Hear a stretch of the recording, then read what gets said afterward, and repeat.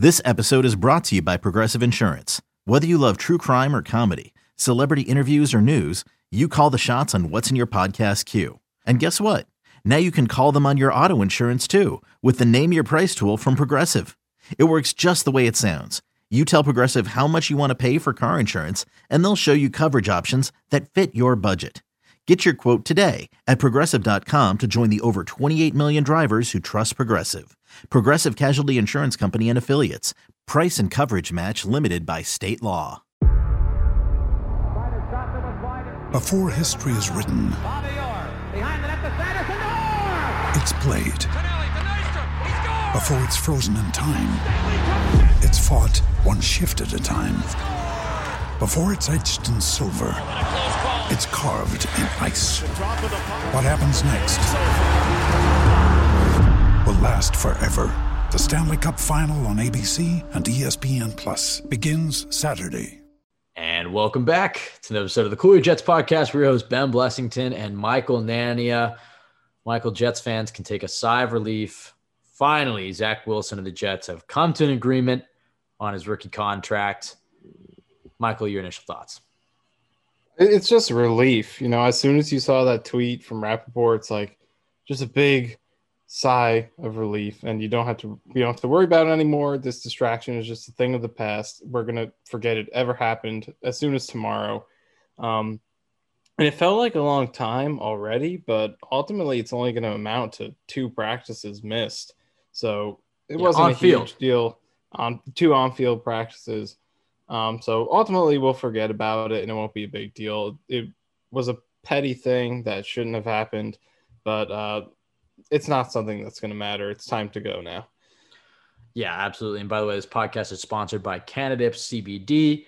I think it was bad from a PR perspective, more so than anything. But you have to remember the first few days of training camp, they're just redoing the install that they did in minicamp. You know, so Wilson's already gotten that, and he's been in contact with Michael LaFleur and Robert Saleh. And it was obviously a question of when, not if. There was really not much doubt in my mind that he was going to get signed before Saturday's practice. I can't imagine that the Jets would roll him out there in front of roll the team out there in front of the fans with no Zach Wilson. It's a bit strange that they would wait this long to do it. The report that came out that Zach Wilson even put on a story, which kind of adds some validity to it, is that the Jets didn't even open negotiations until this week. And they wanted to defer $6 million of his signing bonus until 2022. Wilson says, no, like the other quarterbacks, like he did with Darnold, I want all that signing bonus now. And the Jets also wanted to put in some offset language. And the compromise is basically the Jets get the offset language, Wilson gets a signing bonus, which seems like that should have been the compromise from the beginning. I'm not going to pretend to know the exact inner workings of the Jets, salary structure and exactly what was going on behind the scenes. It seems ridiculous, though, that it's like you have 3 months to get this done. It's not the big deal. It's not the biggest deal. And, at the end of the day, he missed 2 on-field practices. He was still in meetings today. We're all going to forget in a week that he even missed anything. I honestly forgot that Darnold held out until this whole story resurfaced. So, and Darnold held out, I think, until Saturday's practice. So Darnold missed 3 practices. So not the end of the world. Glad it's done. And, from a PR perspective, it sucks. And it was probably a bit of a distraction.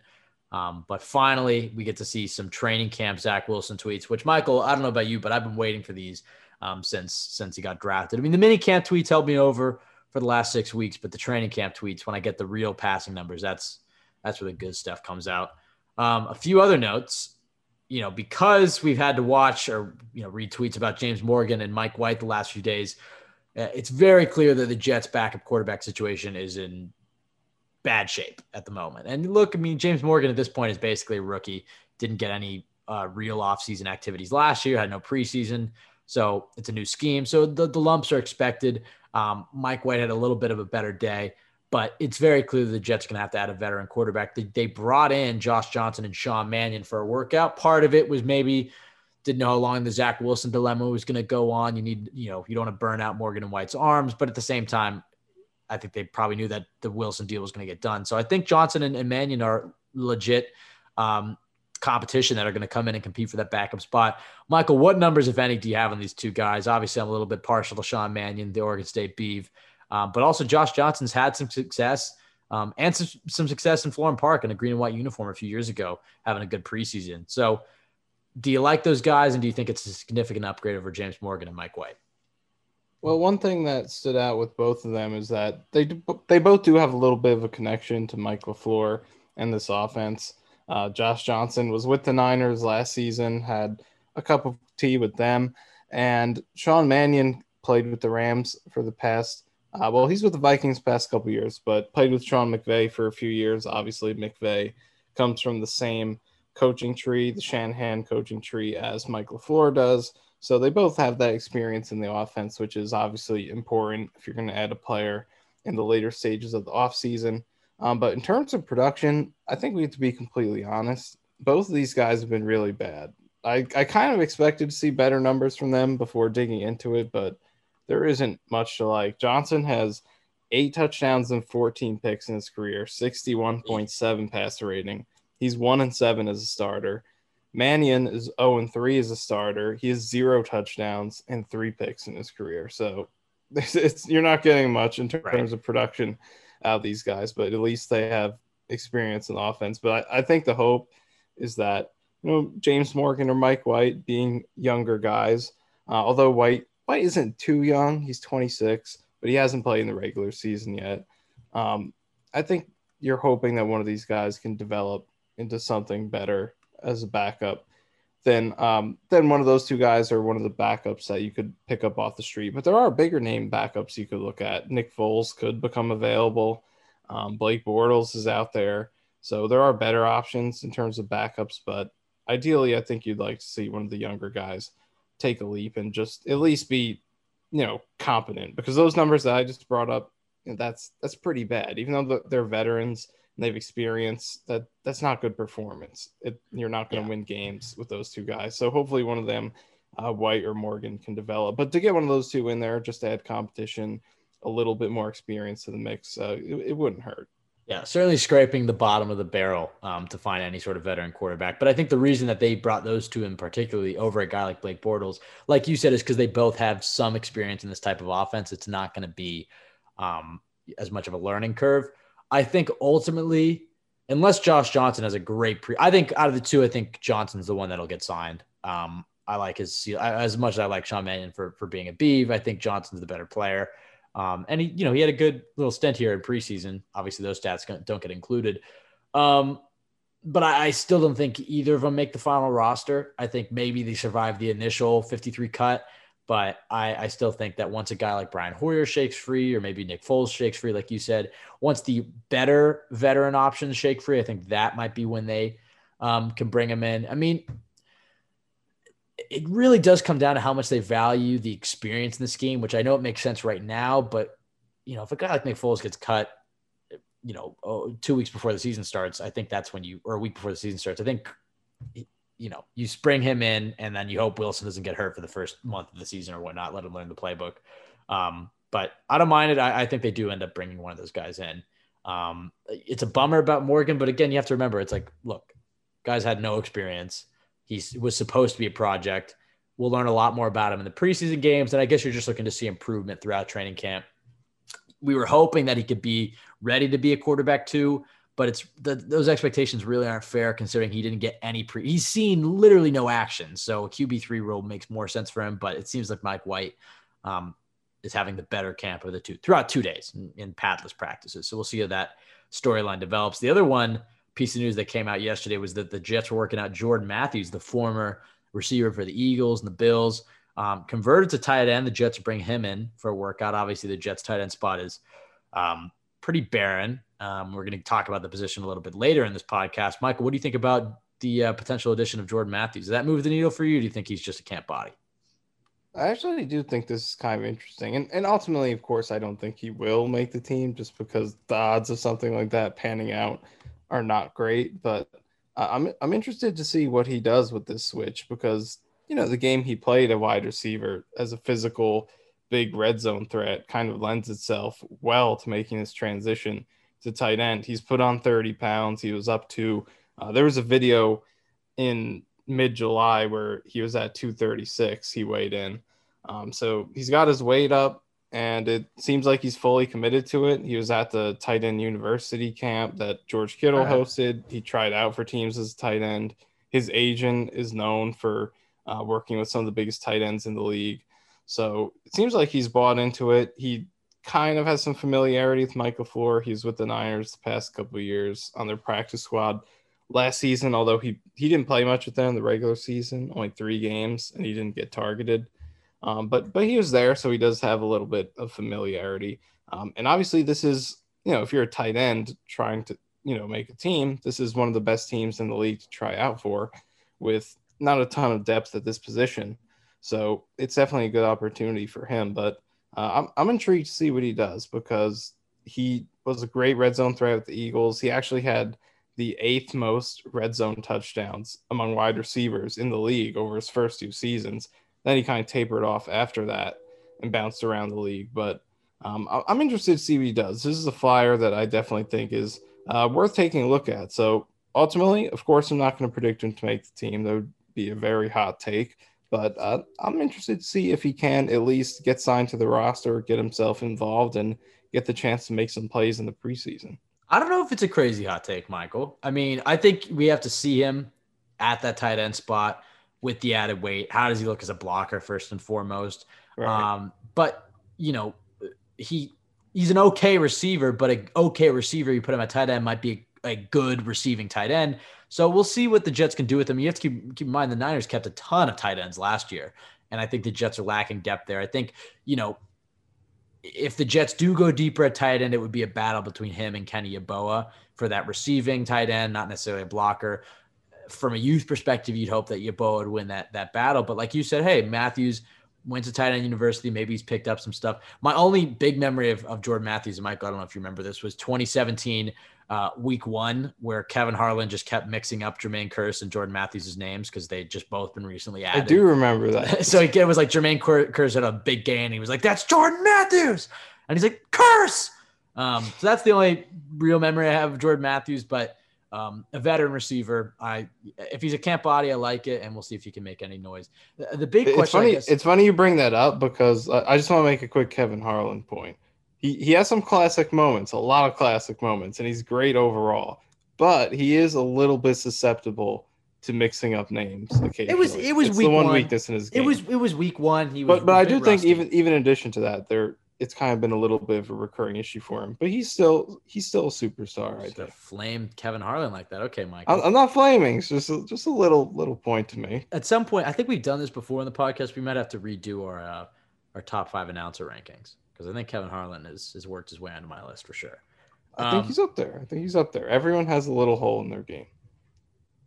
And speaking of hole in their game, Jordan Matthews and the run blocking is, I think, a good point you bring up, because as a receiver, he really wasn't great as a blocker. Even as a bigger receiver at 6'3", 215, he consistently graded as a pretty average, sometimes below average run blocker. So blocking at tight end, even though he's bulked up now, is, a question mark. And especially in this offense, it's going to be a huge part of this position for these tight ends to be able to block in the run game. So that's the biggest question mark for him. But as a receiver, I'm definitely intrigued to see what he does. So this is one that I'll be keeping an eye on. It's a bit relevant to this point, just about when you look at San Francisco, how many tight ends they carried, and they really valued that versatile tight end fullback, being able to show a big run heavy formation and then run deep play action off of it. We talked about it in our Zach Wilson podcast, kind of like, what do you think this Jets offense will look like with him? That's the number one thing I'm fascinated about. I mean, we're not going to get a great look at it in preseason because it's generally pretty vanilla offenses, basic concepts. But I'm just so fascinated about how Mike LaFleur plans to run this offense, because like you said last week, it's like the strength of this offense personnel-wise is not the strength of a typical West Coast, or at least a typical Shanahan offense. I mean, they have a good offensive line. I guess they have a solid group of running backs. The quarterback position seems pretty great for a West Coast offense. But between the tight end, the fullback, not much talent there, which is really, you really want a lot of strength and versatility. And then there's a ton of talent at receiver, which was maybe not as important in this offense. So I'm fascinated to see what Mike LaFleur's version is going to look like compared to Kyle Shanahan, compared to Sean McVay, compared to his brother, compared to Arthur Smith, compared to all those other wide zone West Coast offenses. What does Mike LaFleur's look like with this personnel? Jordan Matthews, I think, like you said, probably won't make the roster, but I wouldn't count against it. If he makes some noise with Mike White or Josh Johnson throwing him the ball in preseason, you can maybe see him move up the depth chart, provide some depth, be a little fun receiving H-back option, give the Jets some versatility at that tight end spot. The other piece of news, and this hasn't really come to effect throughout the first two practices since George Fant tested positive for COVID, but Robert Saleh acknowledged that the right tackle spot is going to be an open competition between Moses and Fant, which I think was interesting because a lot of people assume more. I mean, look, coaches always like to preach competition, but it seemed like Moses was going to be handed that right tackle spot. The pads haven't come on yet, so it's hard to get a good feel of how he's necessarily performing. There's a big run to the right side yesterday, so take that with a grain of salt. But if there's a true right tackle competition, Michael, you talked about how, in theory, George Fant fits the scheme better, but also Morgan Moses is probably the better player. We've talked about this a lot, but how do you think they balance that, especially if it is going to be a true training camp competition? Yeah, I'm excited to watch this play out. And I think even though most of us assumed Moses was coming in to start right tackle, which I definitely did, his contract number wasn't that big, or isn't that big. He only got $3.6 million base salary, which is right in the neighborhood of some of the other mid-tier linemen on the team, Alex Lewis, Van Roten, even Dan Feeney. So he didn't get guaranteed starter money. So that possibility was always there.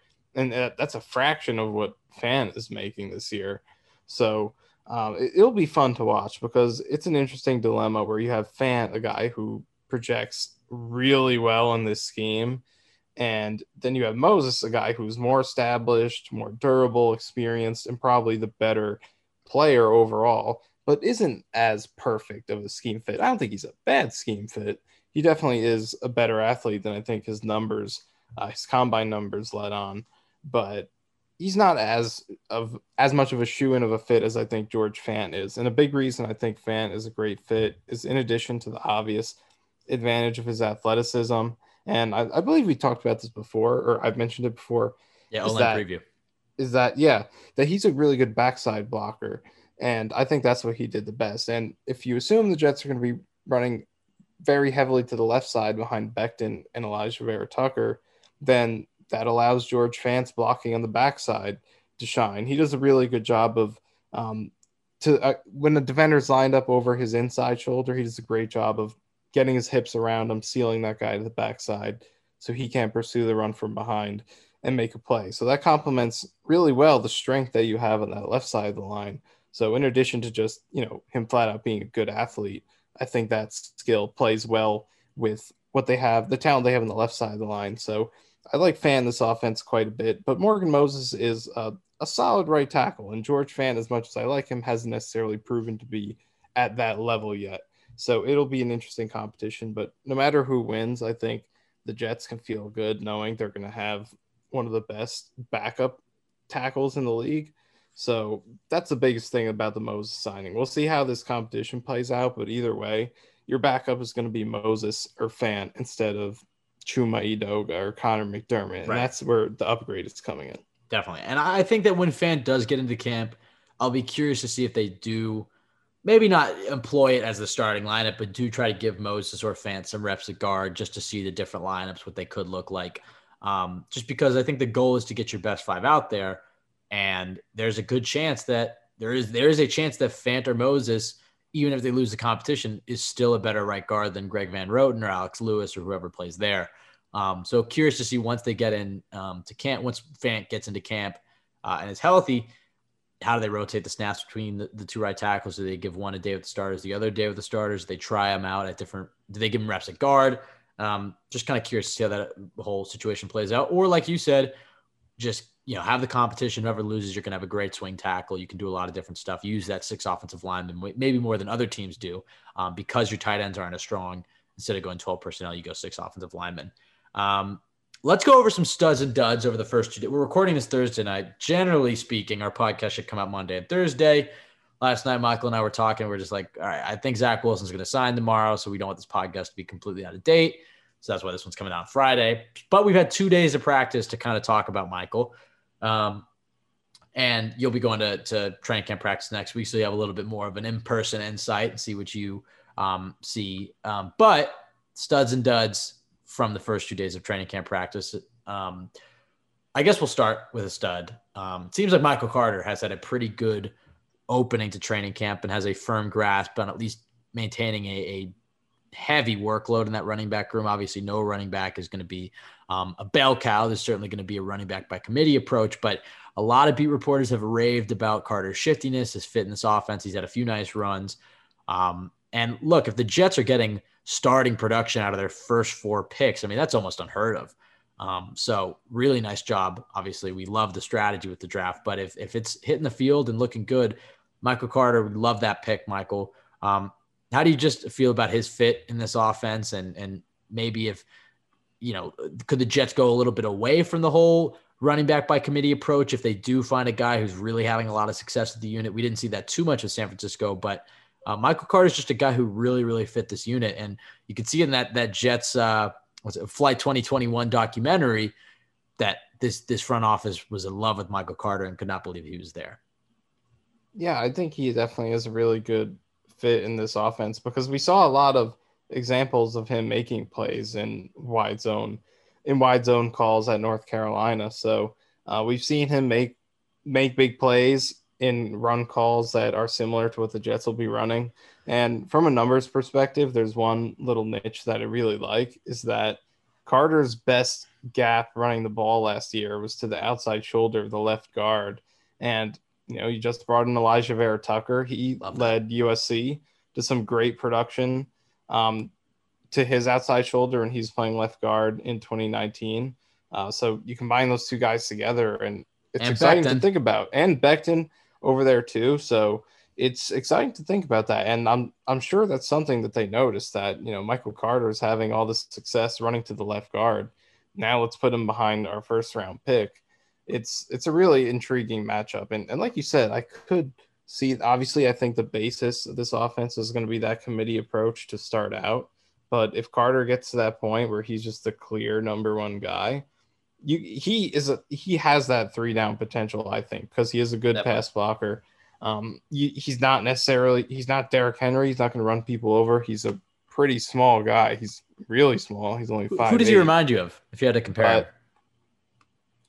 It's tough to think because I just mentioned the size. Like, he's really small. I don't know if I could think of a guy who's that. If you think of one, let me know, because it's probably just skipping my mind. But a guy who's that small, who's an every down back. But I think he can be an every down back because even though his power isn't necessarily amazing, he definitely has some of it in his game, and his ability to be a pass catcher and a good pass blocker allows him to stay on the field in any situation. So I think he can eventually develop into that every down guy. But I'm actually going to do some research here. I'm going to find some short running backs. Well, I was going to say the shortest running back that comes to mind, obviously there's a few, because that's one of those positions you can really benefit from being lower to the ground. It's harder for defenders to see. You have good leverage. Doug Martin is a guy who had some success early in his career. Muscle hamster. Ray Rice, before the off-field incidents, was having success. It's a smaller running back. If you want a little bit more shiftier, but not an all every down running back. Obviously there's a guy like Tariq Cohen in recent years. So, but as far as the every down guys, Martin and Rice, the first two that come to mind. Obviously there's, Barry Sanders is a small back. Obviously we're not comparing Michael Carter to Barry Sanders, but it's certainly doable. I think because of this, we'll see him on the field. I was going to say because of the size, there are going to be questions about if he can be an every down back, but clearly he can be a big part of this rotation. And like you said, I'm excited to see him on third downs and how that pass blocking transitions or translates from college to the pros. Cause that's always a big thing where it's like running backs who protect well in college, like Michael Pirine had this reputation. He did all right last year protecting the quarterback, but there's a lot of running backs who come out with this reputation of being good pass protectors, and they get to the NFL and they just don't look like they know what they're doing at all. I'm curious to see how Michael Carter stands in that regard, and which running back by the end of camp will be that leaned on as that third down pass blocking running back. Because I think Coleman is going to be the third down receiving option. You can flex him out to the slot. You can do a lot of fun things with him. But who's going to be the guy that if it is a 3rd and 12 or whatever, and you need a first down and you want to have a running back out there for whatever reason, who's the guy that you're trusting can pick up that linebacker? Because if Carter can bring that type of value, I think you're right. I don't think the height holds him back or the size holds him back. He can definitely be an every down back. Michael, you have any comparisons in mind? So I brought up some of the short running backs who have been successful over the past decade because, again, Carter's 5'8". And there are some good ones on here. Maurice Jones-Drew at 5'7". Forgot about him. Is really successful. And a guy who did contribute in the passing game a lot, like Carter can do. So he's a good one. You mentioned Ray Rice. A couple of current ones, Aaron Jones and Philip Lindsay. Aaron Jones 5'9", Philip Lindsay 5'8". I don't think Lindsay's a great comparison, though, because Lindsay is probably the worst passing game running back in the league. Right. He's a terrible pass blocker and drops a lot of passes. Look at Jones in this offense, though. But Jones, on the other hand, is definitely a guy who can, is even at his size, is able to really pound the rock, score a lot of touchdowns at the goal line, and does provide some passing game value. So Aaron Jones, maybe that's one to keep an eye on. That's a good – yeah. That's a great ceiling pick. And the other thing is that they both – I'm actually surprised Aaron Jones is that small because he plays big. And Michael Carter, when you watch him in college, plays the same. He doesn't look like he's 5'8", unless you see him. He's big for 5'8". He's 201. Which is and he's got like big athletic legs and a big frame. And like he's a strong 5'8", but he plays like that. And I think that's the same thing with Aaron Jones. So that's a really nice ceiling comparison for the Jets. Obviously, as a rookie, you can't expect that. But moving on to the duds. And look, these are 2 days of padless training camp practices. We'll see how these guys develop. But somebody who's kind of continued the downward trend, I guess, from minicamp, or at least has lost a bit of hype, especially the hype that he had going into the offseason, which was Denzel Mims, who was definitely more of a fit in Adam Gase's offense, more of a linear deep threat, can win the jump balls.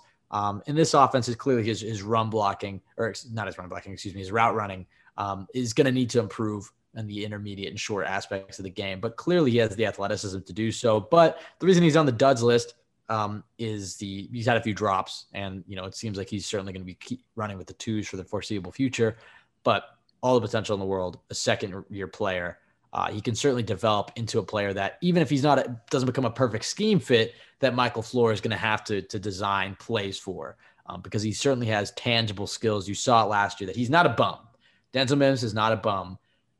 Can he be an every down starting receiver, hopefully number one receiver? That remains to be seen, but he certainly is at this point in his career, at the very least, great depth, great jump ball guy. You can put him on deep routes, you can put him in the red zone, but is he going to be a perfect fit in this offense remains to be seen. But he's got to work on the drops, because that isn't something that we saw too much last year. Michael, what are your thoughts on Denzel Mims and his 2-day training camp struggle? Well, I love the moniker that he's not a bum, because for a Jets post first round wide receiver pick, that's definitely a big accomplishment. They drafted plenty of he's already better than Stephen Helms. He's better than Chad Hansen. He's better than Ardarius Stewart. So thumbs up to that. But I actually think I did an article on it recently. I think he's a better fit in this offense than a lot of people give him credit for, because we think first, when you mention Mims, the first thing you think of is the jump balls and the red zone. Obviously not necessarily with the Jets in the red zone, more so what he did in college. But you think of his size and the jump ball ability and the verticality. But really where he made his best impact last year was with his yards after the catch on short and intermediate throws, whether it was just little drag routes or slants or digs. That's where he was really the most productive. And it's why he was one of the most efficient receivers in the league on short passes, less than 10 yards downfield, because he's making a lot of those grabs over the middle and making plays after the catch, just being able to halt his momentum, make guys miss, keep going. And that's where you really saw his speed, more so than vertically on go routes, is when he was catching the ball in stride that you saw his speed stand out. So definitely. I think he's a better fit than given credit for. LaFleur is definitely, and of course he knows more than I do, than any of us do. If he says Mims needs to improve his route running, if he wants to go on a recorded team program that's going to go out in public and say that he needs to improve his route running, then of course he does. And I agree with that. But at the same time, I feel like on scheme touches over the middle, he's a really good playmaker. He showed that last season. But if he's going to become that true star, then like LaFleur pointed out, definitely he's got to be able to win some more of those routes over the middle. Can you get yourself open in situations where you're not just going to be naturally opened up by the scheme? That's going to be what determines how high his ceiling goes. But I think he's already shown you that he can be, if you get the ball in his hands over the middle, or if you can give him a chance in jump ball situations, then his physical talent can really show up. Yeah. And the other thing that helps him out is because if he can establish himself as a deep threat, those underneath routes do open up for you. You don't have to be you don't have to be Antonio Brown or hell, Elijah Moore. We'll use him for an example. And your underneath route running, if you can establish yourself as a legitimate deep threat, the cornerback's going to bail on you. They're going to bite on your double moves. So I agree with you. I think that I felt bad about putting Denzel Mims in the duds list. It was really just the name of the segment. I don't think he deserves it. I think that heading into the offseason, he had a lot of hype. That's clearly come down a little bit with all the additions at receiver and some of the hype that the other guys have been getting, and the fact that he's running with the twos. But make no mistake about it, Denzel Mims' career has not been written yet. I really do believe in him. I think his ceiling is incredibly high. He was drafted as a guy who might be a little bit raw in the route running aspect, but he has a full offseason. Working with Miles Austin, he has some good vets in that room as well. I think you're going to see him as a guy who develops throughout the season and does make an impact by the end of the season. And I do think Denzel Mims does become a big contributor. I think maybe he isn't the week 1, number 2 receiver that we thought he might be, but I think by the end of the season, he's going to be a guy who's definitely contributing because he's just too talented not to. And like you said, he's a better scheme fit than given credit for. And the beauty of this offense supposedly is that you're going to blend. It has obviously all the same West Coast wide zone concepts, but you're going to blend it around the personnel you have. And if you have a player like Denzel Mims that's that talented, not to use an Adam Gase phrase, but that big of a unicorn. I mean, Michael Flores compared him to Kevin Durant, the way he's able to jump and utilize his wingspan. You have to find and create plays around players like that. Another guy who had a guy who had a great practice yesterday, Carl Lawson. And it's always funny. It's like this every time in training camp. That's why it's always nice to see him go up against somebody else in practice or in preseason.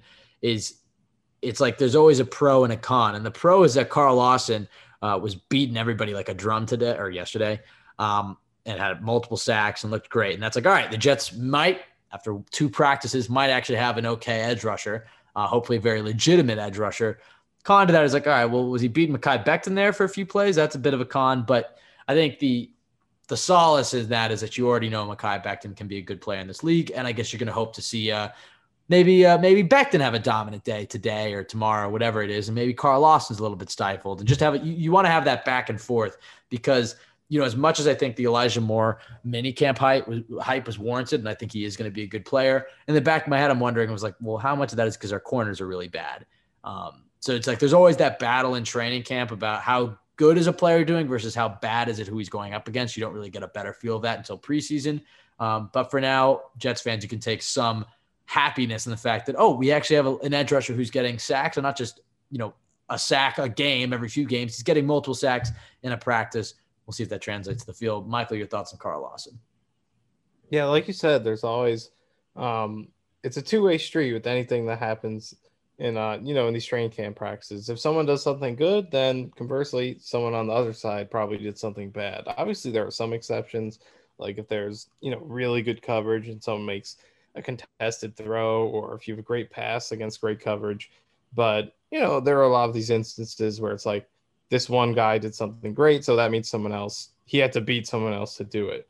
So I don't recall seeing many reports about Becton playing poorly, but Lawson does generally line up on the right side of the defensive line and go up against the left tackle. So you would assume he was doing it against Becton, unless he was getting those sacks against the second team. It was Edoga or McDermott or someone else. They have a few undrafted tackles who could be playing there.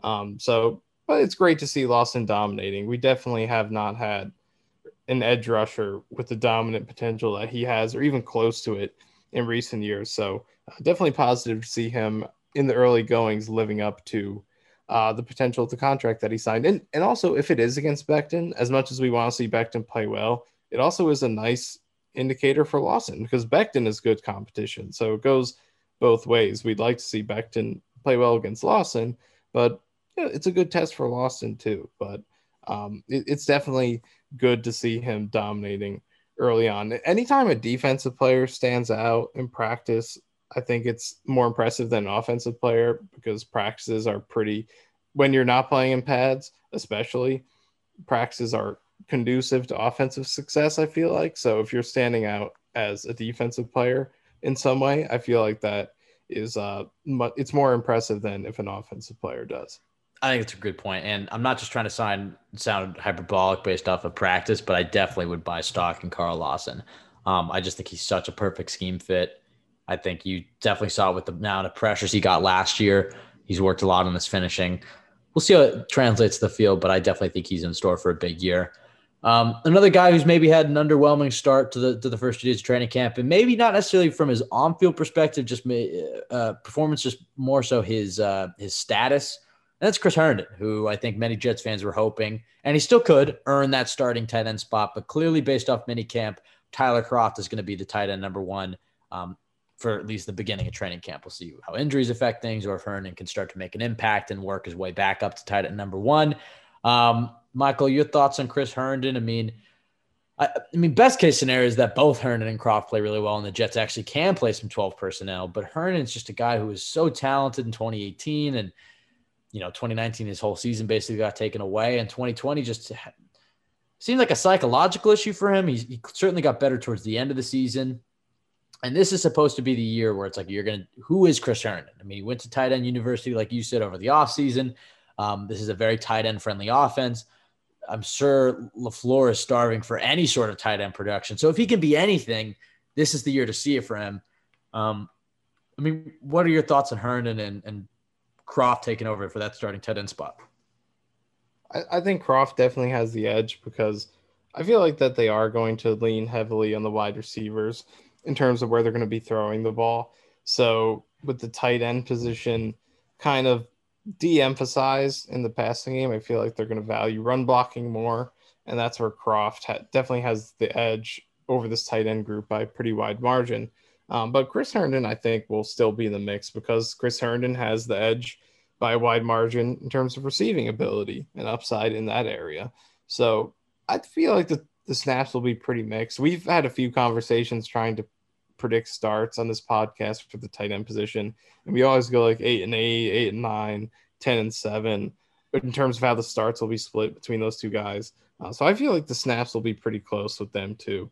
I'm not sure how much they're going to play together because I do think this will be an 11 personnel heavy offense and they won't do a ton of 2 tight ends.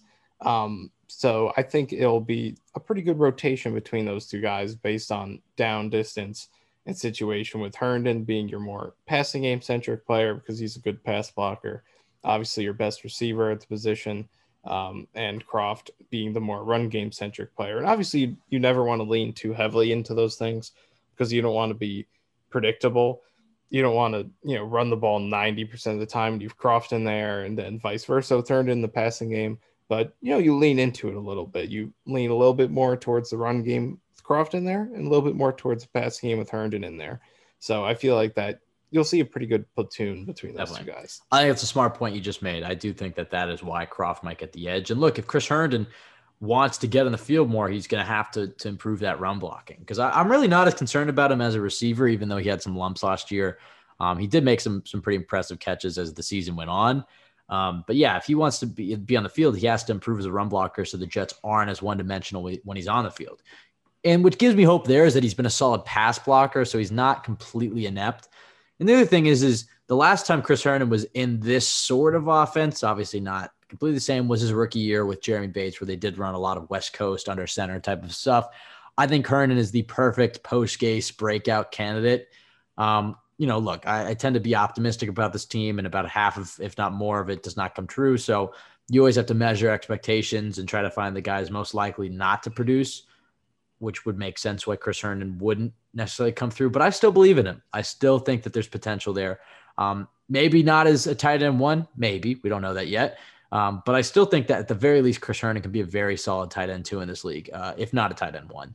Another good point on Herndon with the run blocking. Yeah. I actually think I think we talked about the scheme, how it benefits a few of these linemen in terms of the run scheme. I think Herndon maybe in the run game could benefit from it because the reason he's good as a pass blocker, not a run blocker, is because he has good technique and he knows what he's doing and he's willing. So that helps him in the passing game where you don't really have to be forceful and create movement. You just got to be in the right position.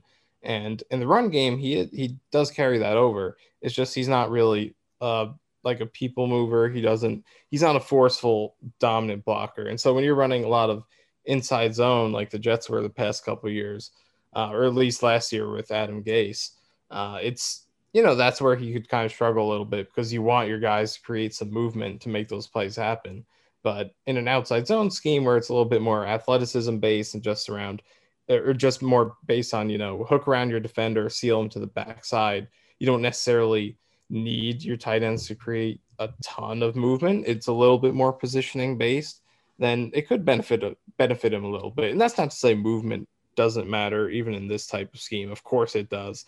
But I think it more so than the offense they were running, it is a little bit more predicated upon positioning and athleticism than it is on just creating forceful movement. So I think that should benefit him too. So we'll see if maybe even his run blocking could improve with the coaching change. Another guy who had an impressive day yesterday was Brandon Echols, who had a pick six on James Morgan, who we're about to talk about next. Spoiler alert. I think that, there's a very open competition between all these young rookies that have come in. And if anybody, the thing that's like, Robert Saleh said this, that they're like hell on wheels. And it's like between Brandon Echols, Michael Carter II, Jason Pinnock, Hamza Nasruddin, and Jamian Sherwood, you're just hoping one of them hits, honestly. I mean, obviously it'd be great if many of them could hit, but if the Jets can just hit on one of those guys, I think they're in pretty good shape. Maybe hopefully two, maybe a linebacker and a corner. And Echols was the guy out of the three corners that I think I was the least sure about. But the reports are that the Jets are pretty high on him. And I think he has definitely the ability to carve himself out a role. I mean, the Jets cornerback position is so weak. I originally viewed him as more of making a special teams impact. But Michael, I mean, do you see Echols competing more for that slot corner spot, or do you see him more as maybe the outside corner? Although he's not necessarily the big type of corner that Robert Saleh likes, but it seems like a lot of his experience has been on the outside. Well, I'm glad to see this play because Echols has kind of been the odd man out of the cornerbacks they drafted. There's been hype for everyone else, whether it's Isaiah Dunn as an undrafted free agent, Pinnock with his length on the outside, and then Carter II in the slot competing with Guidry. Echols has kind of been outside the mix and hasn't had a lot of hype. So to see him make the pick six off of Morgan, generate some positive vibes for that is a good thing for him. Even though it was it appeared to be a pretty bad throw by James Morgan. Yeah, you don't really see the whole thing. You don't have to be nice. It was a bad throw. We know I won't be nice to guys if they don't deserve it. But it was good to see the energy, the positive energy for him because he's kind of not gotten much attention. But in terms of where he's going to play, that'll be really interesting. At least in this rep, it seemed like he was on the outside against Corey Davis. So it could be that he's sticking there, but that's really been the whole discussion with Echols throughout the offseason. It's like, is he outside? Is he inside? Because he played outside in college, but his frame, standing at only 5'10", 180, lends him to playing in the slot. He also doesn't have much length either, only 12th percentile arms, 30.25 inches. So that's a slot corner frame, but he's playing all outside at Kentucky. And, it definitely seems like Carter II and Guidry are the guys competing in there. So he is that sort of tweener defensive back, and maybe that serves him well. Maybe versatility is his calling card, the fact that he can do both. And his athletic numbers were really good in terms of his 40 time. He had a 4.36. His vertical jump, broad jump, three cone were all really good. So I feel like versatility could be the calling card for him. He doesn't this will hold him back from being maybe a long-term starter because, if you're going to start, you'd like to have a defined position, defined skills. But the fact that he can probably do multiple things because of his frame and experience could help him a lot as a backup. And then he could also be a good special teams player because of his athleticism. So it'll be interesting to see where he fits in because more so than anyone else, more than any of these draft picks, he's the biggest tweener of the defensive the defensive players they drafted. Everyone else, it kind of is easy to see where they'll fit in. But for him, there are a few different ways it could go.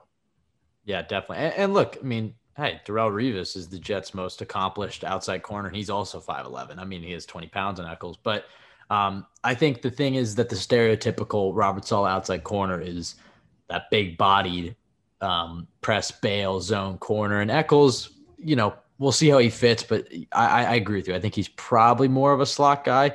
But look, they're going to try to get their best corners on the field. So I think he's well in the mix in that slot battle between Michael Carter III or Michael Carter II and Javelin Guidry. But I wouldn't be surprised to see him get some outside reps as well. The last dud we'll talk about, and then we'll wrap it up here after a brief little debate. James Morgan, I mean, not much else to say. We kind of covered it a little bit. I will pose this question to you, and we talked about it a little beforehand. I mean, what is your realistic best case scenario for James Morgan? So not the scenario where he turns out that he's Tom Brady and the Jets can either start him or trade him for a boatload of picks after an amazing preseason. I mean, after what we've seen, it's probably not going to happen. But after kind of what we've seen from a season of we got some training camp practices last year, no preseason games. We've had a mini camp and some training camp practices. This so far, we haven't seen him in a preseason game. But based off the player that he is, the type of strength that he has, how do you feel like he fits this offense? And then what do you kind of think is a realistic ceiling for James Morgan's career at this point? Because it seems like a lot of Jets fans are pretty down on him, even after just 2 practices of him starting. Yeah, we were talking about this before, and I think what we both settled on is that we just like to see him be a competent backup. And evaluating backup quarterbacks, you got to temper your expectations. There's a reason they're backup quarterbacks and not starting quarterbacks, so they're never going to be good, but there is still a spectrum for backup quarterbacks. You could have, like we talked about, Sean Mannion's and Josh Johnson's numbers. You could have guys go 1-7 or 0-3 and throw 0 touchdowns. You could have that, or you could have guys like Nick Foles, like Ryan Fitzpatrick, who've come in and been not terrible or, passable, keeping your offense afloat, or like Joe Flacco last season, which you brought up, I think is a good bar for James Morgan to shoot for. Joe Flacco came in last season. I don't think anyone would say he was good, but the Jets were still able to play football and run the offense. He looked better than Darnold. And he will look better than the starting quarterback. So I think that's a good comparison, even in terms of play style, which I'm not going to steal this one from you because you brought it up. That's why I'm mentioning it. So you can talk about Flacco a little bit. But yeah, in terms of play style, Flacco is a pocket passer, bigger guy like James Morgan. But I think that is interesting in terms of scheme fit. He is kind of like Pirine. Seems like he's drafted more so for an Adam Gase offense than I think, what they'll be running now. So it will be interesting to see how he fits into this. But I think that's what you're trying to shoot for. Just be an okay backup. We don't need you to be, the next Dak Prescott or anything like that out of the 4th round, but just be competent. And, right. The pick 6 he threw in practice today isn't really on that track, but he is essentially a rookie. He's going to be playing his first preseason games. Last season's offseason was drastically shortened, even without the preseason games, just the practices outside of that. There was no rookie mini camp. So he's, even for a second-year player, not that experienced. So We'll see what happens. But I think that's all you want to see. Just be an okay backup. Yeah, I mean, I've seen the 2020 class come under some scrutiny, and I think the good thing about Joe Douglas is he definitely marries the front office to the coaching staff, and the benefit of that is that you're always working towards one goal, one vision. It seems like the big problem with the Jets the last decade or so is that they've had a lot of contradictory moves. They've had moves that just don't really make much sense and cohesiveness. And they didn't fit the scheme, or why would you draft this guy if you already have this guy on the roster? A good example is how they allocated assets to the defensive line, where it's like Quinn Williams. I'm very happy they just have him. And I wouldn't necessarily change that pick in retrospect, but it's like you have Leonard Williams. Before that, you had Sheldon Richardson. When you brought Leonard Williams in, you had Muhammad Wilkerson. You'd already drafted Quentin Cope. They kept addressing the defensive line because, okay, best player available, but it's like, okay, at a certain point, you have to move on. You have to try to build a team towards a vision. The thing I like about Joe Douglas is now with Robert Saleh, who is a coaching staff I believe in and the scheme I believe in, I really think you're going to start to get a brand of Jets football. And we haven't had that. The Jets have had no identity for the last decade. And when you think of a Buffalo Bill player, you know what a Buffalo Bill player looks like. When you think of a Pittsburgh Steelers player, you know what a Pittsburgh Steelers player looks like. They have an identity, and the Jets have not had that. When you have a coaching staff married to a front office, you get that. You have, okay, that's a Jet. I mean, that it goes back to Rex Ryan's mantra, play like a Jet. I mean, that is a Jets football player right there when you marry the scheme in the front office. But the downside of that is that last year's draft, you see a few guys that on the surface maybe aren't completely ideal scheme fits, from Mims to James Morgan to Lamichael Pirine. They clearly drafted. Now, look, that doesn't completely apply because I think Mekhi Becton's a great scheme fit. I think Bryce Hall is a very good scheme fit. But I think you see some guys who are going to have to carve themselves out their own role. But look, even if the Jets just hit on Mekhi Becton and another player, let's just say Bryce Hall, even if they get starters out of Becton, good starters in Becton and Hall, still a solid draft class. Like, I think it's still a good draft class. And I think the other thing Michael and I were talking about, not to get too far off on a tangent, is when you judge a draft class or judge a GM, I think you have to judge the process more than the outcome. Because you never really can predict how things are going to go, what's going to happen in a player's career, the injuries they're going to suffer, whatever. You just have to judge them based off the process they went through. Look, if you have a few years of a horrific outcome after horrific outcome, then maybe you can make a change, but you have to look at the process. And when it's like, okay, Mekhi Becton, great pick. Denzel Mims, even if it doesn't work out, which I do think it will, I'm not going to hate on it because he was a scheme fit. They traded down. He was tremendous value, huge need, and he's been talented. I think that checks the boxes. I love the Denzel Mims pick, even though he might not be a starting receiver for the Jets. Ashton Davis, I criticize a little bit, but it's like, okay, well, if he has a first-round grade on your board and you were uncertain about Marcus May's contract situation, you think he could be a May replacement, makes sense, etc. So that's kind of how I'm viewing that draft class. And with James Morgan, the thought process there was great fit in Adam Gase's offense. They thought that, look, the Patriots are definitely going to be interested in him. They felt that he could develop into a very good backup that you could then, if he performed well in the preseason, you could flip him for some picks. And if not, you have a good backup that is going to be good in the quarterback room because apparently he's a good film guy, good camaraderie guy, whatever. That's the process. I don't love that process, but I at least understand that decision. I think you can definitely criticize that pick because I don't think that was the best process for the team, especially where it was at. But when you look at the draft class as a whole, I still think I love the 2021 draft a lot more. But I think the 2020 class, there's a caveat there because it was definitely influenced heavily by Adam Gase and Greg Williams. Michael, before we get out of here, we have 5 training camp battles, and we're going to make our predictions for who will be the opening day starter. And by the end of training camp, we'll look at it and see how we did. I want to start with running back. Who do you think opening day week 1 is the Jets starting running back? I'm going to go with Michael Carter. Yeah, I second that as well. I think that even though it's going to be running back by committee, I think that this kid's certainly going to impress, and the Jets are not going to be afraid to start 4 rookies in offense, and hell, maybe even 2 on defense. Sticking with the offense, receiver number 2 on the outside. Talked a lot about Denzel Mims. Seems like Keelan Cole's been getting the reps there. How do you see the Jets outside number 2 receiver panning out as far as a starter week 1? I think even though Elijah Moore will probably be, lining up the slot, motioning a lot, I think he is essentially going to be the wide receiver too. I think he'll play the second most snaps, and if not leading the team in targets, be in that conversation with Corey Davis. So I really, and he can play on the outside. He did it in college. So I think he is going to see a pretty healthy split where he's lining up, where he's just all over the place.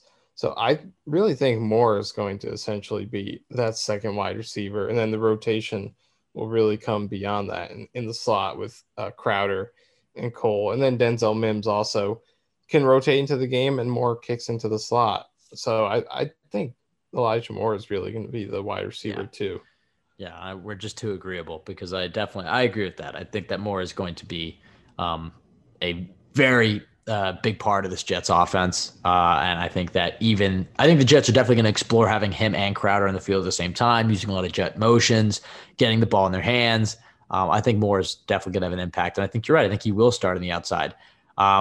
I think the question mark there is if you're going to have both him and Crowder on the field, if you want to do some of the things like wide receiver screens, how does the blocking come into effect here, because we've talked about how it's a receiver heavy team. And if you're going to go with 11 personnel, but you still want to run some of those West Coast concepts where you can run the football, reasoning would say that you'd want your best run blocking receivers out there. And I think Crowder and Moore definitely aren't that. Davis certainly is. So that would be the only hiccup. I think in terms of targets, Moore is going to be second behind Davis, maybe even number one. But if the Jets are going to focus on, if we're just going based off week one starting lineup, first down, 1st and 10 against the Carolina Panthers, it wouldn't surprise me if it was Keelan Cole. But right now, I'll stick with Elijah Moore. Weak linebacker. I think this one might be we might actually disagree with, because I'm going to say Hamza Nasruddin, the rookie, which is a bit of a hot take, not too bad. It's between Nasruddin, Sherwood, and Cashman. I think I know where you're going, but I think Nasruddin, out of the three of them, has the highest upside, and I think Robert Saleh is going to try to form him into a legit linebacker in this league. I think they see Sherwood maybe more as the eventual Mike linebacker, maybe even replacing Gerard Davis after a year or two. He'll certainly get his reps there, but I think Nasruddin is handmade for that weak linebacker spot. This might be a hot take. I feel like most people have kind of counted him out. I'm going to go with Blake Cashman. I think he's going to be the guy to take that third linebacker spot. You know, he's actually a pure linebacker. The other two have potential, but they're converting over from safety. They're day 3 picks. Nasruddin's coming off of an injury, which he did return from near the end of the season, but still's kind of recovering from that to an extent. And Sherwood kind of has athleticism deficiencies that he's going to have to overcome. So I'm going to go with Blake Cashman. I consider myself a Blake Cashman guy. That doesn't mean I think he's good or he's going to be a great player, but I think there are some intriguing things he showed to work off of. As long as he can stay healthy, I think his experience is going to win him out against a couple of late round rookies who are transitioning positions. But it wouldn't surprise me if it were either Sherwood or Nasruddin at all, considering that they were picks by this regime. But I'm going to go with Cashman. I know it's a little bit of a surprise pick, but I think he's going to be the third guy in that linebacker rotation. Lastly, and I'm going to lump these two together because they're both corners. Who do you think is going to be the outside of Bryce Hall, which seems like a shoe-in at this point, corner number 2, and then the nickel corner number 3? Corner number 2, I'm going to go with I'll just list my answers here, and then you could follow up. I won't give descriptions. So I'll go cornerback 2, I'm going to go with Jason Pinnock. Nickel corner, I'll go with Javelin Guidry. Well, we completely disagree on that because I'm going Bless Austin and Michael Carter II, which I think is probably the obvious answer because that's been who's starting so far. But I think Austin, one, is the most veteran corner on this team, surprisingly enough.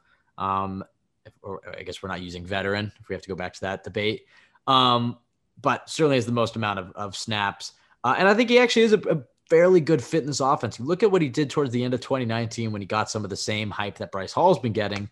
I think a lot of the zone concept coming down, making stops against the run. You know, the thing with both him and Hall and these Robert Saleh corners, you want big guys, but you want guys who are fearless and aren't afraid to get involved in the running game.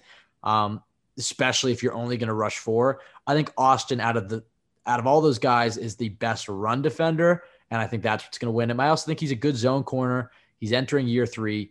I think he ultimately wins that job. And I think Michael Carter II, hey, he's gotten some reviews. I almost put him in the studs list. He's gotten some good reviews so far out of training camp. So I think he was drafted with the intention of being the starter nickel corner. That's why the Jets didn't bring back Brian Poole.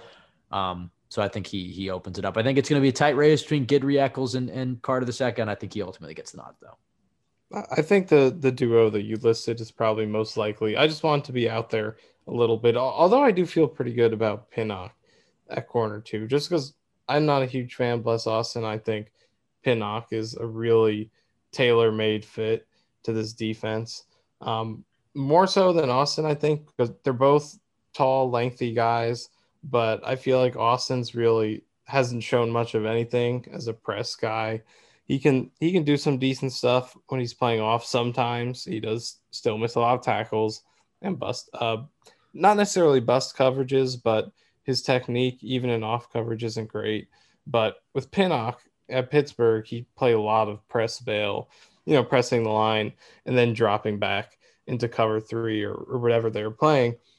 So I feel like he's a little bit more of a natural scheme fit. And also there's, again, the regime advantage with him being drafted by this general manager and this coaching staff, whereas Austin was neither of those things. So I think you're probably right. Austin will get it because of the experience advantage, but I do kind of like Pinnock there. And then in the slot, I'm just a Javelin Guidry guy. I like what he did last season. I'm a Carter II guy too. So he has some great film and fantastic numbers at Duke. And he's been one of, if not the most impressive defensive back of the offseason so far. So I absolutely could see him doing it too.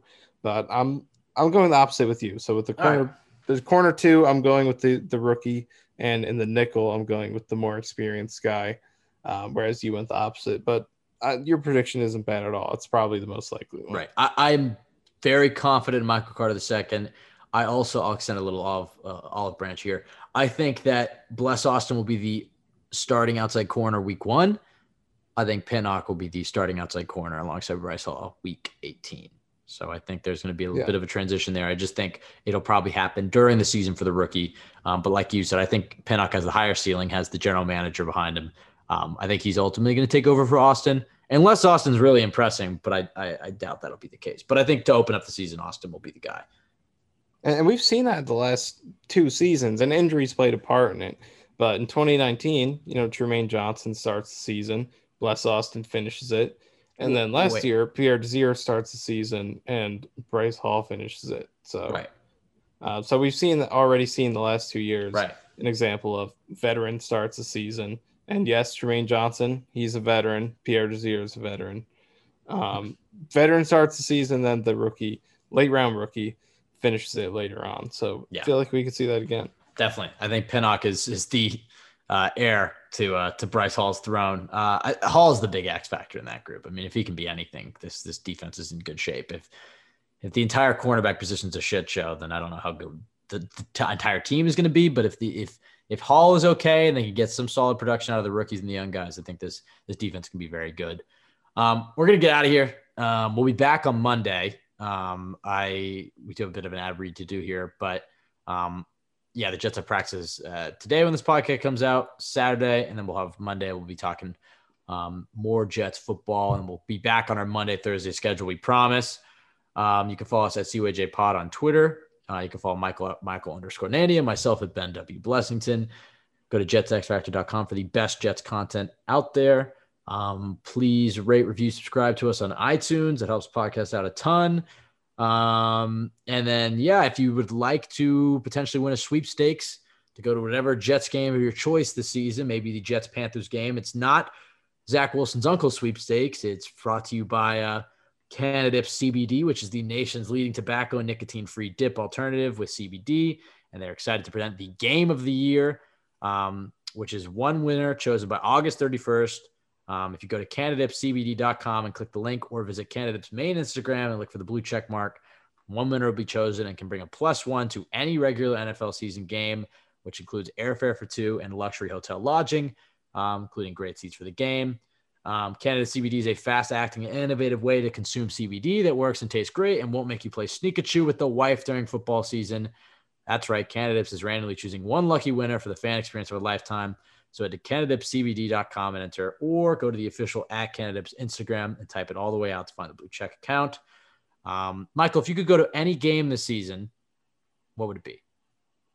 Free of cost. I mean, if you could choose one game to go to, what would it be? London?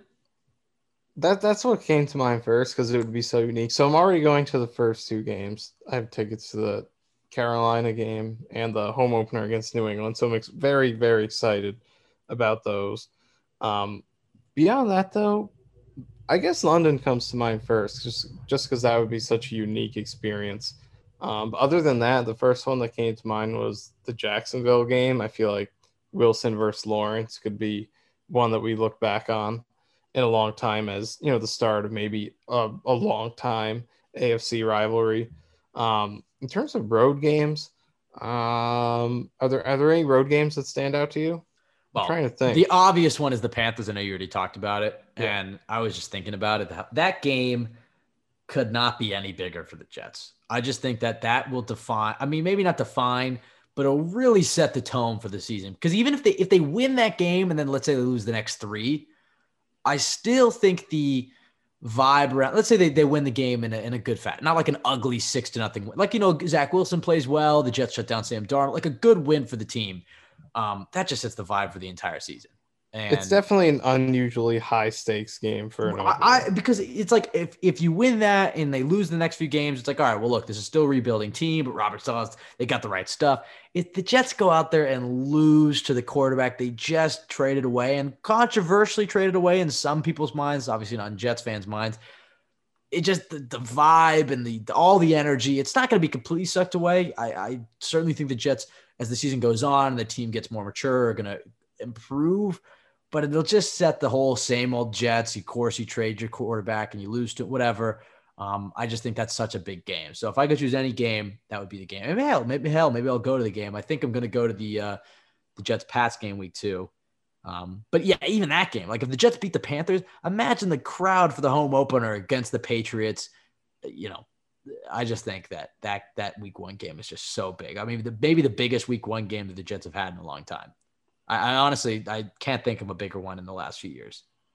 So yeah, I agree. Maybe 2016 or 2019, although maybe 2016, maybe, but even that, I mean, I think it's just different. To get something like this where you're starting a new era by facing the old face of the era that you're moving on from is just such a unique circumstance that it probably has happened very few times, right, if ever, in the history of the league. I would say the stakes are, maybe 2011 against the Cowboys on Sunday Night Football, 10-year anniversary 9/11. I think that's number 1. But outside of that, I think this is the highest stakes opener they've had. I mean, which is exciting. I like that the Jets are actually in meaningful games, even if it's only for 1 week. Just been sick of playing Buffalo and just, the last few openers haven't been as exciting. All right, well, we'll get out of here. Thank you so much for listening to us. Everybody have a great weekend. Go Jets. Let's hope for a few good Zach Wilson practices that'll hold us over until the official start of the preseason and then the regular season. So everybody, great weekend. Go Jets. Thanks for listening.